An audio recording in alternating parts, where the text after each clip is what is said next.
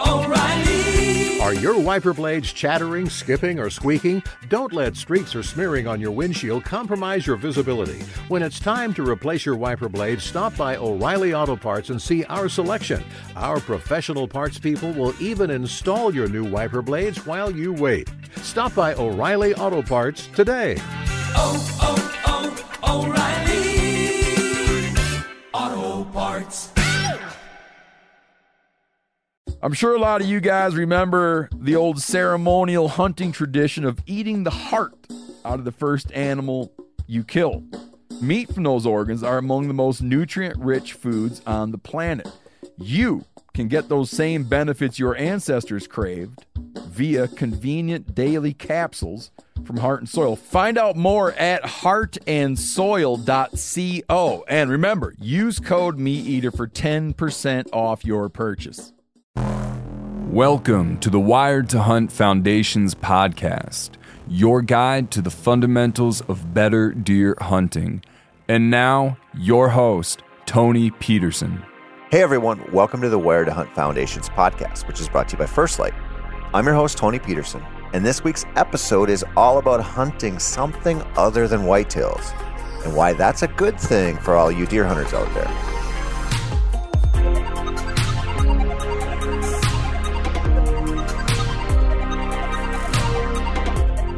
I know. It's too expensive. It's too far. You don't have the time, the PTO. You don't have any good buddies who will make the drive with you, and on and on. Now, it's not for everyone to travel to the West and hunt. But the good thing is, that's not what this episode is about. It's just about hunting other stuff, period. Not just the glamour critters that demand kind of a big commitment. There's a world of hunting opportunities out there, and you should take advantage of them. You know, they're fun in their own right, and just about everyone will probably make you a little bit better of a deer hunter, which is what I'm going to tell you about right now.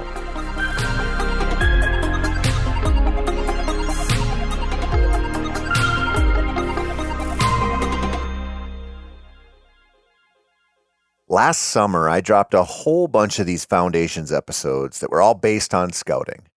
From e-scouting to trail cameras to boots on the ground, I covered it all. I know you're already thinking about getting back into the deer scouting thing, and you should be. But let me lay out a case for you on that front. Now, dedicated deer time is important. There's really no substitute for it. There really isn't. But dedicated deer time takes, well, dedication. And I don't know, time. Not everyone has tons of both. And not everyone wants to put in what it takes to nearly guarantee success. And that's okay.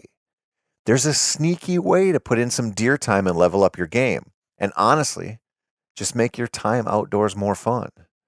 Gotta hunt something else. Now, earlier this spring, I dropped a couple of episodes on how turkey hunting can make you a better deer hunter. And I firmly believe that.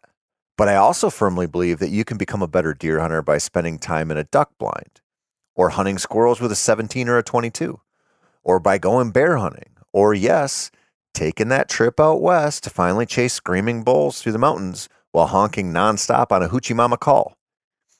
Now, this is going to seem like a stretch to a lot of people, but let me give you a few examples about how hunting other critters can help you actually become a better deer hunter. But before that, let me say this. Deer hunting success doesn't come from where a lot of people think it does. Sure, it comes from a good spot if you're lucky enough to have that advantage. And at any given moment throughout the season, it could come from something you bought. A call, a decoy, a bottle of doe piss. At any moment, any one of those things could put a buck in your lap, even if mostly they won't. And any good encounter teaches you a lot. So I'm not minimizing that stuff. Use it. I don't really care. But to be better overall, you've got to learn to think about why a deer would or wouldn't do something. Why is that buck on your kill plot only once every 3 days? Why do you always see does and scrappers on some trails, but never mature bucks? Why, on October 16th during a heat wave, did you see the biggest buck of the season in a spot where you would have been real happy to just see a doe? The answer to those questions and many more might be discoverable, or they might not. But the more you start to ask yourself why, the more you can start narrowing down your potential answers. This is a super valuable skill that some of the best public land bow hunters work real hard to sharpen. They do this through whitetail activities, of course, but also through experience hunting all the other critters that are available. And one of these moments smacked me real hard in the face a few years ago as I was scouting out a spot in the mountains for the Colorado elk opener. Like it is in many mountain ranges, there were stair-step meadows in the lower valleys surrounded by benched-out black timber. As I walked those meadow edges trying to figure out what sign was left by cattle and what was left by elk, I started noticing rubs on the edges of some of the meadows. They were facing toward the meadow, which I assume meant that the elk were feeding in the lush grass all night and then working their way up the mountains in the morning. Now, that's pretty simple elk behavior, and became even clearer when I started walking a rough elk rub line that brought me right to a dreamy bench up there in that black timber. Big ovals of matted vegetation showed that some bulls had been using the bench for bedding. Does that sound familiar to all you bluff country whitetail hunters? Or maybe some of you mountain hunters out east, southeast somewhere? My question of why are the rubs on the edge of the meadow, or what does that really mean, ended with a pretty clear picture of a food to bed, bed to food pattern. If I hadn't lost my shit on that trip and shot poorly, it would have also ended with me taking grip and grins on opening night. But that's a different story. Let me give you another example. In 2010, when I was just starting to focus super hard on killing public land whitetails, I had an Any Deer North Dakota tag in my pocket, which was good for mule deer or whitetails. Now, I had some big whitetails patterned pretty well, but I also had a half a day to kill before they'd be in play, so I went looking for mule deer. And the one I found, a beautiful velvet 150 class type buck, did what I see very few mule deer do in the Badlands. He bedded in a real stalkable spot. So I took the long way around to keep the wind in my favor, and I hiked toward a series of pine trees I'd marked so I could re-find him. Now, if you've never spotted and stalked any critters, I suggest you give it a shot for this simple reason. That moment when you see them and you make your plan, it's almost always followed by the execution, which almost always takes your target animal out of your visibility. There's such an intense, kind of anxious feeling that comes with that because you simply don't know what he's going to do as you try to work your way in. Well, I had that feeling, that kind of nervous feeling as I side-hilled my way across the arid landscape as the lunchtime sun really started baking. And when I got to my landmark, I took off my boots and I started crawling. When peeking over that ridge, I saw the velvet tips of his antlers. He was oblivious, well within my range, and positioned for a very nice shot angle. I had all the time in the world to make that shot. And you know what I did? I freaking rushed it like a total moron, and I shot some hair off his back. I mean, I don't know, I probably had hours to take that shot. And I rushed it so fast that as I watched that big 5x5 bound off, my first thought was to just swan dive off the nearest cliff. Later that evening, I had switched to whitetails and I watched as a 140-inch 8-pointer crossed the river toward me. The thought that was going through my mind was, don't rush it. Don't rush it. Do not rush it, Antoine. Let him get here. Please let him get here. Now, I'm not going to tell you I made a perfect shot on that buck because I didn't. It was a much better shot than I made on the mule deer, and my follow-up shot to just end it all was one of the best I've ever made in my life. Now, you don't think of mule deer as great teachers for whitetail hunting, but there are so many things we do on other hunts that do teach us how to be better on whitetails because they teach us how to be better hunters, period. There's more, though. There's the little moments, too, that help you fill up the whitetail knowledge box. Maybe 4 or 5 years ago, I was following my lab around in October in north central Wisconsin. We were on the hunt for a few grouse or woodcock on a piece of public land that I'm quite fond of for bird hunting. Now, I honestly don't remember if we found any birds, even though we probably did. But what I do remember is finding a patch of really thick brush on a hillside and a ridge top that was covered in rubs. And I mean covered in rubs. 2 weeks later, I came back with a mobile setup and started bow hunting around that concentration of rubs. The deer didn't make it easy, but I did manage to see some little bucks chasing, and I arrowed one of the cagiest does I've ever put in the freezer. It was honestly a pretty great hunt, especially for public land. And the genesis for most of it was just a chance encounter while looking for some woodcock. Last one before I move on. I got to tell you one more. When I was in college, I was far enough away from the ground I usually whitetail hunted that I focused on public land and just knocking on doors. I also trout fished so much, it took me an extra year to get enough credits to graduate. Well, that's my excuse anyway.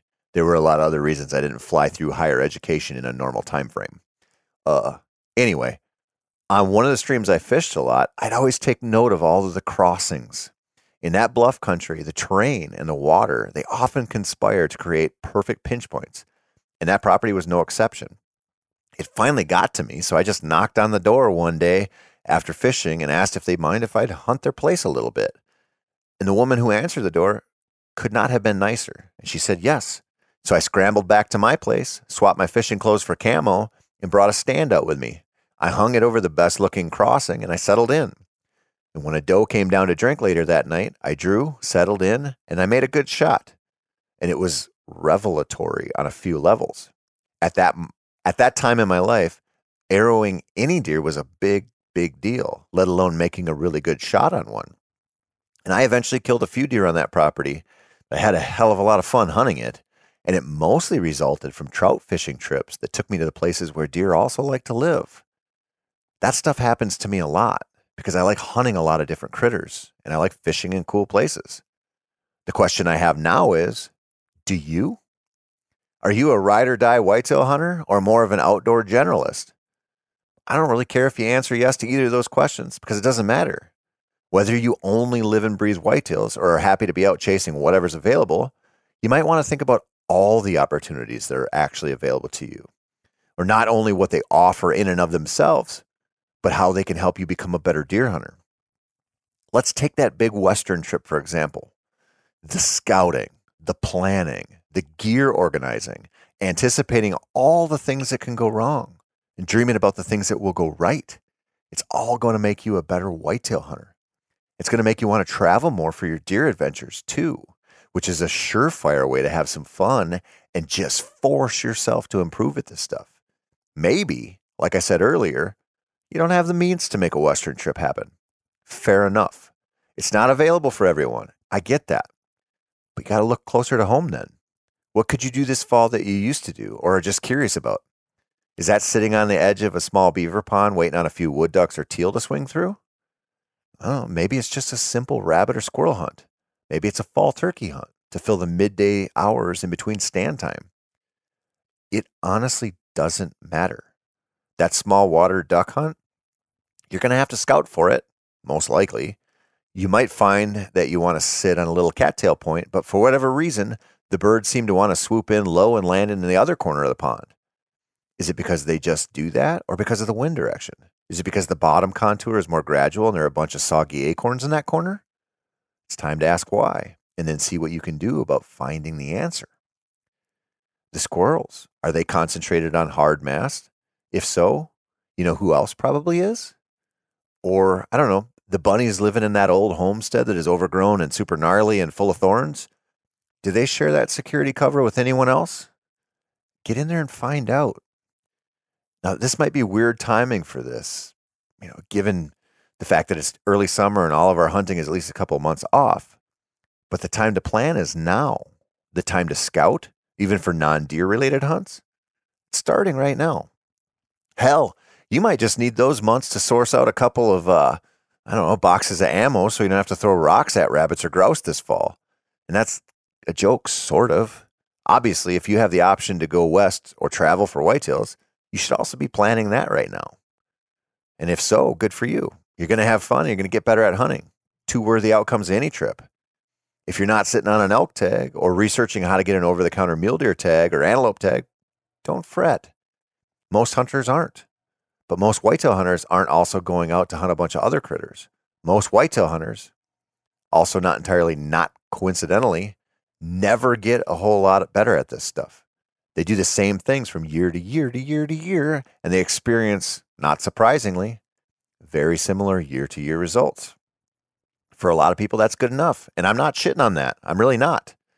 I don't care if people want to put in zero work to fill their tags, or if they obsess over it every day and devote tons of time and resources to it. I do care that the people listening to this podcast and reading our articles and watching our videos figure out how to have fun out there in the woods, and find as much meaning and enjoyment out of this whitetail challenge as they can. And there are a lot of ways to achieve that. And one of them is to open up your aperture so you can see a few more opportunities. And this is also a great way to get yourself to look at more ground, which might be the best thing a deer hunter can do. We really limit ourselves to spots. And I get it. It's easy. It's familiar. It's just kind of in our nature. And you probably don't want to burn through your favorite deer ground in late September trying to flush some woodcock, which makes a lot of sense. In the hierarchy of importance, whitetails usually hold the top spot, and some little worm-eating migrators tend to fall pretty low on the list. But they also land on public dirt to poke their long beaks into the soil in attempts to find some slimy breakfast. Maybe you don't have to burn your best deer spots to have a little fun wing shooting with your pup. Or, trying to shoot a couple of squirrels to try out one of Steve's recipes. Maybe getting away from the ground you've set up for whitetails and what you think you know so well to wander some unfamiliar properties is just what you need to start answering some of the questions you have about the whitetails that you do think you know so well. Maybe on your deer spot, you never go into the swamp, because why would you? It's wet, full of mosquitoes, and there's no way to set a stand in there. But the swamp edge on the public land down the road might be perfect to find a few woodcock or grouse. And when you go there and you walk around without caring if you spook any deer, you might learn a thing or two about deer. And I can promise you, I go into a lot of swamps and sloughs looking for critters that are not deer, and I almost inevitably learn something about deer. So really, that's kind of my case for this. Hunt some other stuff, my friends. Big stuff, little stuff you got to travel for, stuff that's available close to home. Have some fun out there in the woods doing non-deer hunting hunts. See some new ground. Do something different. If you do, and you pay attention, I almost guarantee that you'll find something that makes you a little better at figuring out whitetails. And if not, I don't know, you can always buy a new call or a new decoy or new bottle of the freshest dopey on the market and see what happens. That's it for this week, my friends. Thank you so much for listening. I'm Tony Peterson, and this has been the Wired to Hunt Foundation's podcast, which is brought to you by First Light. I know you want more whitetail content, so feel free to head on over to our YouTube channel to check out our latest videos and visit themeateater.com/wired. Again, that's themeateater.com/wired to read our latest articles.